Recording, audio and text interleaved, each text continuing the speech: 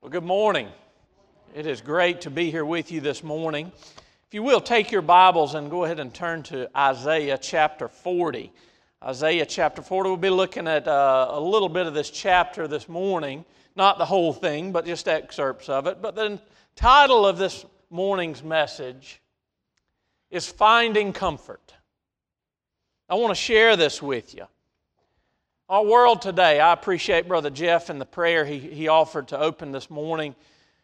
Our world around us has got a lot of storms in it.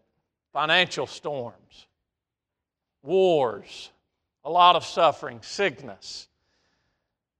And you know, even here in America, we oftentimes are shielded from some of this, but we still see judgment on the land. And we feel that, and there's a lot of concern going on right now as we speak. What we find here in Isaiah chapter 40, for the child of God, there is comfort in the identity of God. The bigness of God, there is comfort. And that is what I want to share with you, the children of God, this morning. Oftentimes we ask for comfort in times of tribulation. We see God at work in our lives, and we work hard every day to provide ourselves comfort and retirement one day. We work hard for that. But comfort comes not just in finances or retirement. It runs deeper into spiritual comfort. And it is rooted in our own perception of God, how powerful we see God in our life. And this message will dig into that application as you bear with me. So in chapter 40 of Isaiah, I want to read quickly verses 27 through 31. Isaiah chapter 40, verses 27 through 31. Why sayest thou, O Jacob, and speakest, O Israel, my way is hid from the Lord, and my judgment is passed over from my God. Hast thou not known, hast thou not heard, that the everlasting God, the Lord, the Creator of the ends of the earth, fainteth not, neither is weary. There is no searching in His understanding. He giveth power to the faint, and to them that have no might He increaseth strength. Even the youth shall faint and be weary, and the young men shall utterly fall. But they that wait upon the Lord shall renew their strength. They shall mount up with wings as eagles. They shall run and not be weary. They shall walk and not faint. May we go to the Lord once more. Our most gracious Heavenly Father, Lord, I just thank You for this day that we can come together to hear Your word, Father, and to apply it to our lives. Now, Father, I just pray for comfort for this house of believers, Father, and all those who are listening. I just pray that You'll watch over us. Forgive us of our many sins. In Jesus Christ's name we pray. Amen. Now, I feel certain that everyone here views God as a big God, a supreme God, a powerful, omniscient one. I'm sure everyone here does. And you may even call yourself a big Godder, as you view God as big. But there are people in this world that we live in, even in churches, who see God as a little God. They try to put Him in a box and limit Him. And I call these people little Godders. You see, the way that you see your God really determines much of the shape of your life. I want you to think about it. A big Godder is someone whose problems will seem smaller. The big Godder is someone who prays large prayers and dreams big and reaches high. And a big Godder has faith that stands firm in the face of life's challenges. And they have a hope that lasts. You know, how we view our God and how we understand our God and how we comprehend God really does determine the breadth and depth and height of our faith. It's important for us to view God correctly. And our view of God becomes the window through which we view life itself.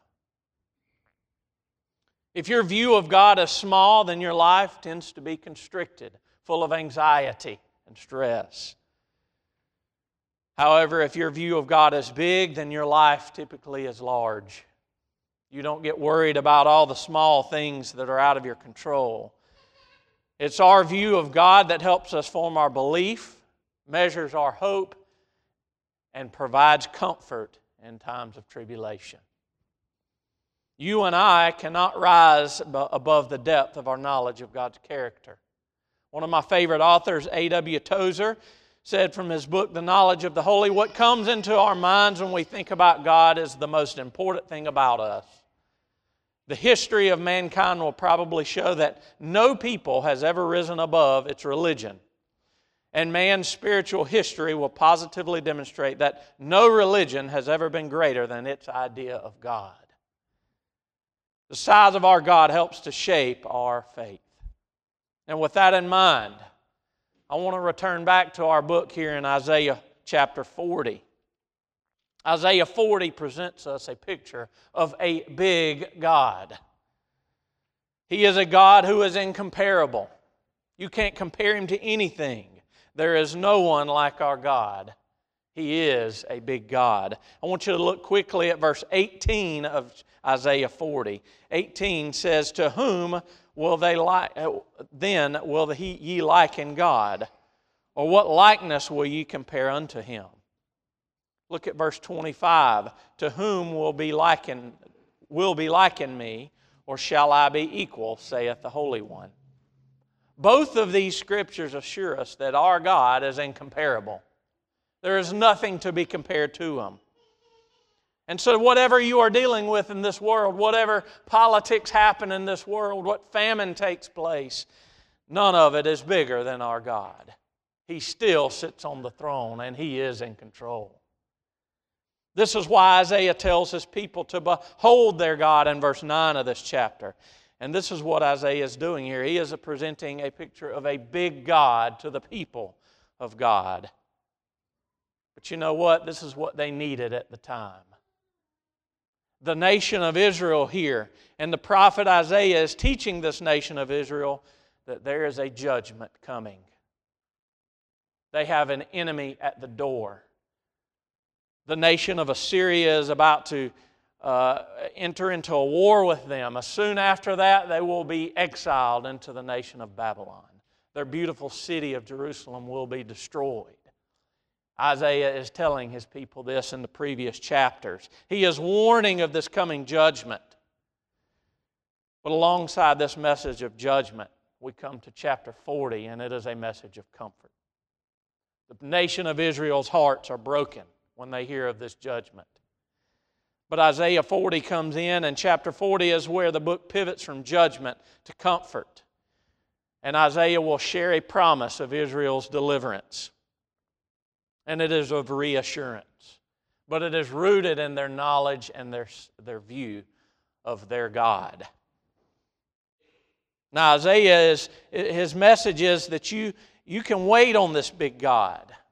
It gives you patience to wait. He will renew your strength. He reminds us you can mount up on wings of eagles. He will give you strength to run, and He will give you strength to walk and not be faint. Now, with that being said, by way of introduction, I want to take a little bit closer look at chapter 40. I want to share with you 3 points this morning. First is the commission. We will find that in the very beginning of chapter 40. Secondly, it is the contemplation of God. And thirdly, it is the consolation or the application here for us.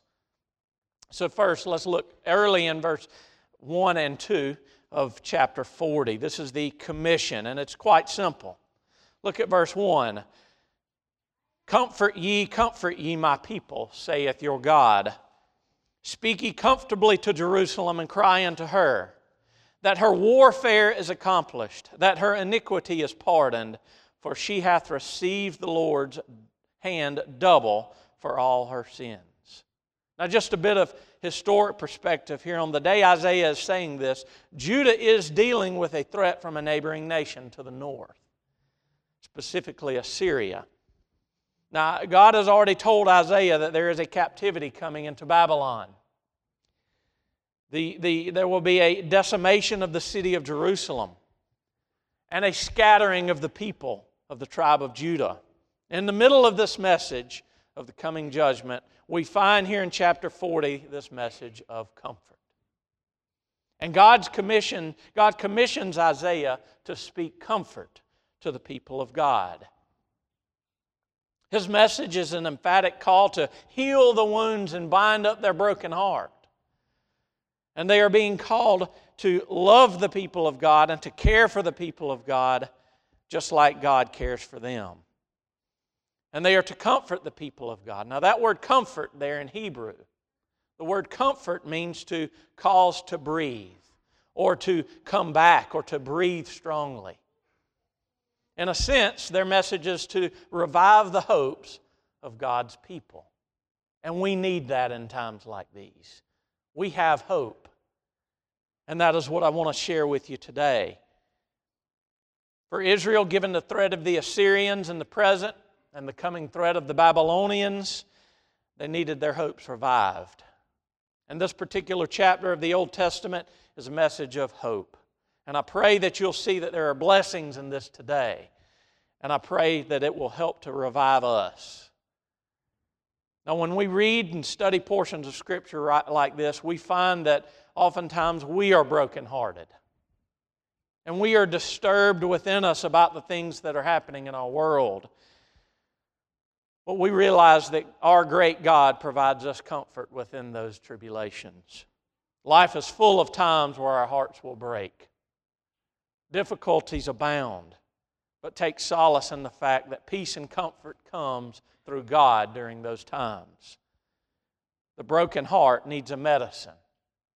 And according to Isaiah chapter 40, that medicine is a big view of God. And that's where we're going to go with the second point, the contemplation. The contemplation. I want you to take a minute and I want you to picture God as best as you can. How big is He? What does He create? What does He control? And Isaiah is sharing this message of comfort to the people of God. And he wants you to focus on the person of God. There is comfort in knowing that. Look at verse 9 with me. O Zion, thou bringest good tidings. Get thee up into the high mountain, O Jerusalem, that bringest good tidings. Lift up thy voice with strength. Lift it up. Be not afraid. Say unto the cities of Judah, behold your God. You see, this is the antidote right here. What does He say? Get up in the mountains and do what? Start worshiping.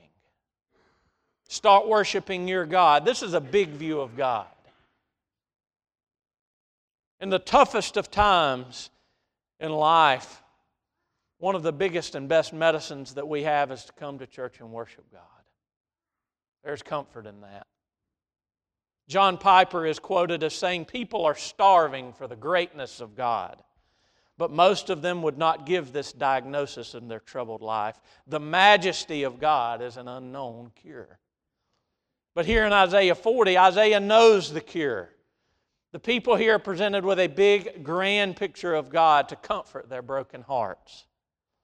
And what Isaiah does here, and I'm sure other prophets of God did, is they want to exhaust every possible comparison they can to this uncomparable God. This God who has sworn to love and protect and sustain this nation. So what I want to do is take the next few minutes and I want to look closely at just a few verses from verse 12 to 26, not all of it, but just excerpts. And I want to glean some truths here that Isaiah shares with us about how big God really is. And Isaiah compares this incomparable God to as many things as he can think of. The first thing he does is he compares the incomparable nature of God with certain places that we know. Look at verse 12. Who hath measured the waters in the hollow of His hand, and meted out the heaven with a span, and comprehended the dust of the earth in a measure, and weighed the mountains in scales and the hills in balance? Now Isaiah right here is reminding the people that God is the creator of everything.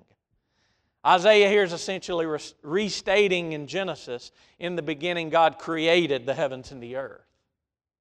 He wanted the people to grasp the immeasurable nature of God in creation. the awe-inspiring acknowledgement of God when we contemplate the creation of all of the heavens and the earth. Now, I got the opportunity a few years back to go with my wife's family, my in-laws, on a trip to Hawaii. We got the chance to go with them, and we flew into Maui. And it was an amazing place to see the landscape. There was a giant volcano and mountains, and then a beautiful ocean all on one island. And it was astonishing for just a backwoods flatlander like myself just to see that this creation that is on earth.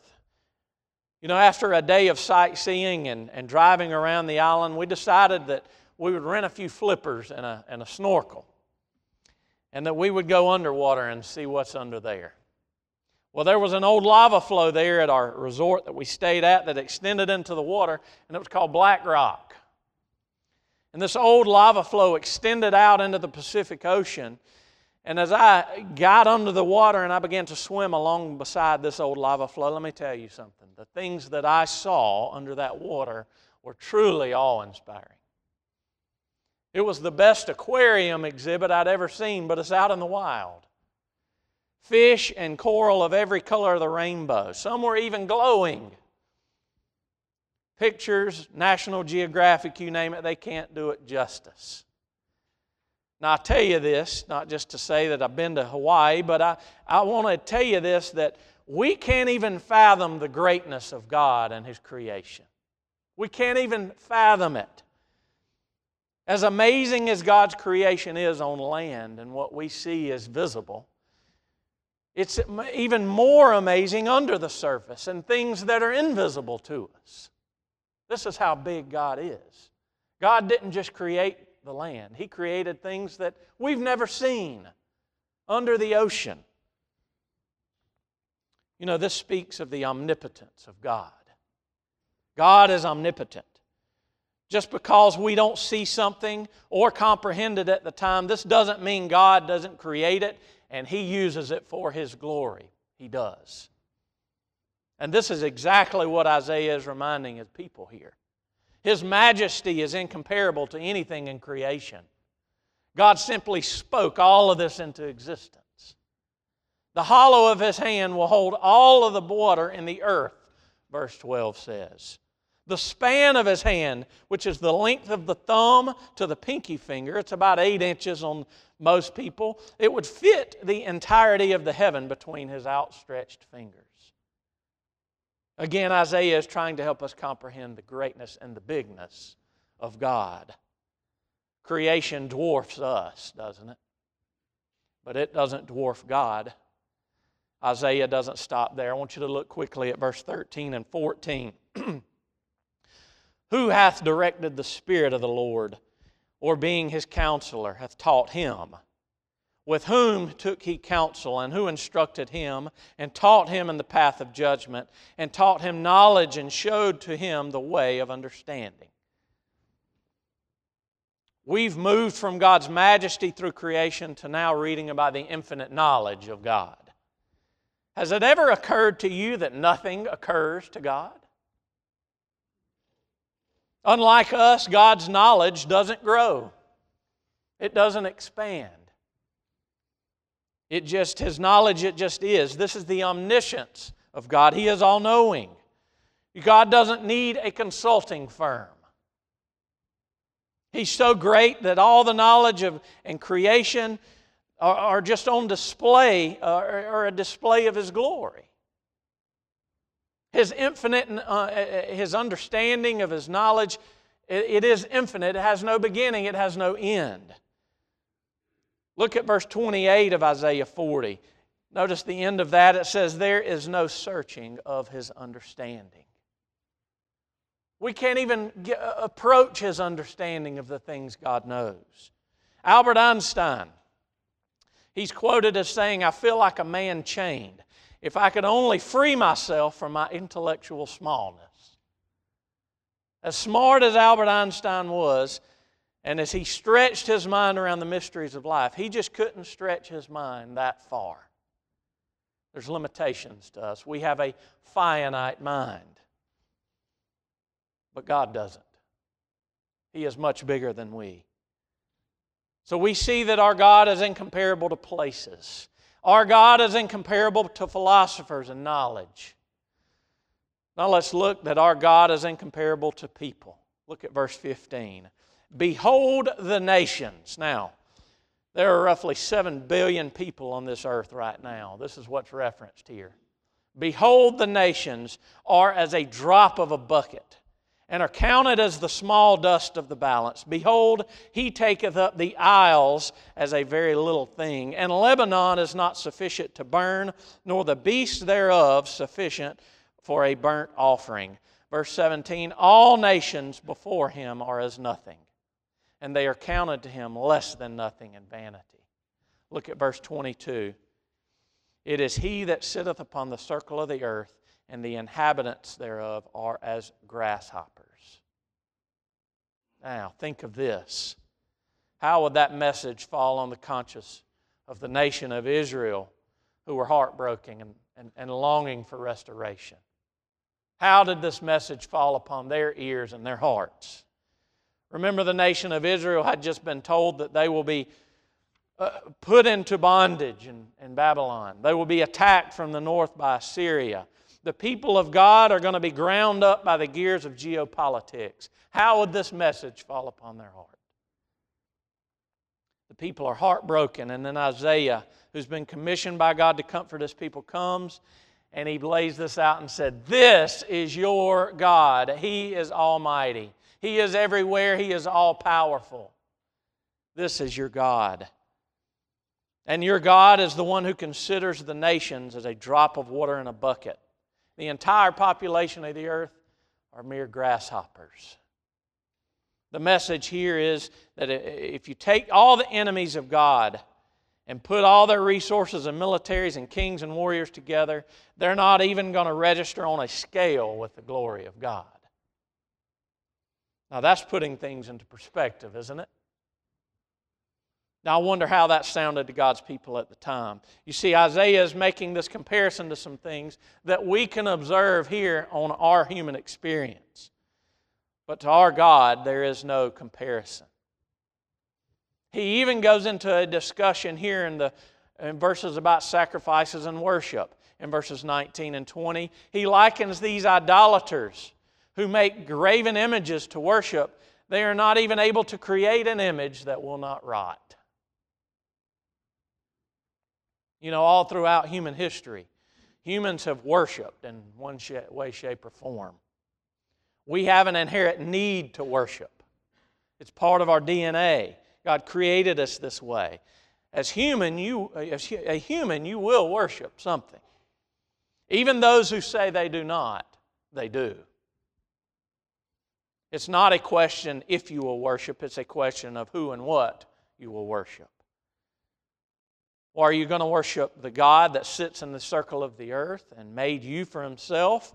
Or are you going to worship something that is made of hands? That is what Isaiah is asking. Worship some image of Him that is somehow limited in our own imagination of Him. You know, idolatry is still a problem in the world today. We need to be careful not to worship the creation rather than the Creator. Beware of idols. They don't bring comfort. Idols bring destruction. But I want to review with you really quick and make a quick modern application for us. Remember, Israel is entering into a season of judgment. They are being reassured and comforted that this judgment will end one day. And keeping the faith is important. Isaiah is reminding people that all of these nations, they are enemies of God. And they will have their moment to be dealt with swiftly and severely. God will simply blow on these enemies and they'll become just a footnote in history. The leaders will live beneath a moss-covered headstone, as he says. Now, we're in a similar season now. Look at on a world scale, we've been in a difficult time with a pandemic. The world is seeing martyrs take people killed for their faith. On a most recent Piece of statistic I've read that 11 people a day are killed for their faith in Christ, even today. We're becoming enthralled again on what appears to be another Cold War. We have enemies abroad. We have enemies at home. But God, however, still sits on the throne. He is our sovereign King. He determines the rising and falling of great men. He determines the boundaries of empires and their places in history. When God is finished with them, He'll blow on them and make them all blow away like chaff at the appropriate moment. You just keep that in mind when you get a little fluttered or frustrated at the world around you. Earthly kings, presidents, and potentates, they often seem to wield much power, and many wield it quite wickedly. But we know there's only one who holds real power. It is the King of Kings and the Lord of Lords. You see, there's great comfort for the child of God in knowing that. Now, lastly, as we close today, the consolation. We've been building up to this in the message all morning. In light of the bigness of God, and yet this intimate knowledge and care for His creation, Isaiah asks us in verse 27 and 28, how can the exiled people of God think that either God is ignorant or indifferent or impotent regarding their condition? Given the everlasting nature of God, given the providential care of God and the depths of God, God is and will always be a source of strength for His people. That's the application. Now look quickly at verse 29. He giveth power to the faint, and to them that have no might He increaseth strength. Even the youth shall faint and be weary, and the young men shall utterly fall. But they that wait upon the Lord shall renew their strength. They shall mount up with wings of eagles. They shall run and not be weary. They shall walk and not faint. Now, Isaiah is speaking to the child of God here. This message purpose this morning is an encouragement to renew your strength, to recognize how big God is in our world and that He is for you. Notice in verse 31 the change of gears here. This is a personal application for you and I. The entire chapter talks about comparing God to the things around us and how big He really is and mighty He is. But verse 31 tells us that what is given to those who wait upon Him. You have strength to mount up and soar with wings as eagles, the strength to run and the strength to walk. This is telling us here that we'll have strength for all experiences in life. All of them. There are different seasons in life. You do realize that. There are different seasons. You know where it says here that there are times when God gives you wings or gives you the strength to soar like wings of eagles. These are the good times. These are the times where you accomplish and you achieve what you set out to achieve. This is when you're on the top of your game. And God is underwriting that with His grace and blessing and His power for you to rise above your challenges. It's a wonderful thing, isn't it? When God allows you to soar like wings of eagles. It's a wonderful time. But we know it's not always like that. Sometimes you just need strength to run. Do you find yourself sometimes just chasing life down? Do you feel swamped at times? You're just trying to stay ahead of the next crisis, it seems. Well, there's strength for that. He'll give you strength to run, it says. And lastly, He'll give you strength to walk. Sometimes life just seems so pedestrian, doesn't it? Warren Wiersbe, another one of my favorite authors, tells of a friend who used to come up with all these little quips and sayings. One day his friend told him, you know, the trouble with life is it's just so daily. You've got to take care of those kids, don't you, every day. You got to wash those dishes every day. You got to cook those meals every day. You got to get up and go to work every day. You've got to fight the good fight of faith every day. It's a grind. But that's why He's telling us He gives us strength for the walk. It's the everyday things He gives us strength for. The daily grind of life needs strength too. And it's nice to know, it's nice to have that when you can soar. It's good to have strength when you run. But honestly, most of the time we're just walking in life, aren't we? Martin Luther King Jr. once said, if you can't run, then walk. If you can't walk, then crawl. Whatever you do, just keep moving. Maybe that's all you can muster right now. Just keep moving. There's strength for that, for those that wait upon the Lord, it says. Just keep moving. When those times come in life where they're overwhelming, tragedy strikes, remember God is incomparable. Remember how big He is. He is on the throne. And as Romans 8:31 tells us, if God be for us, who can be against us? Take strength from that. The God who created the universe is for us. May God add His blessing to the reading and the studying of His Word.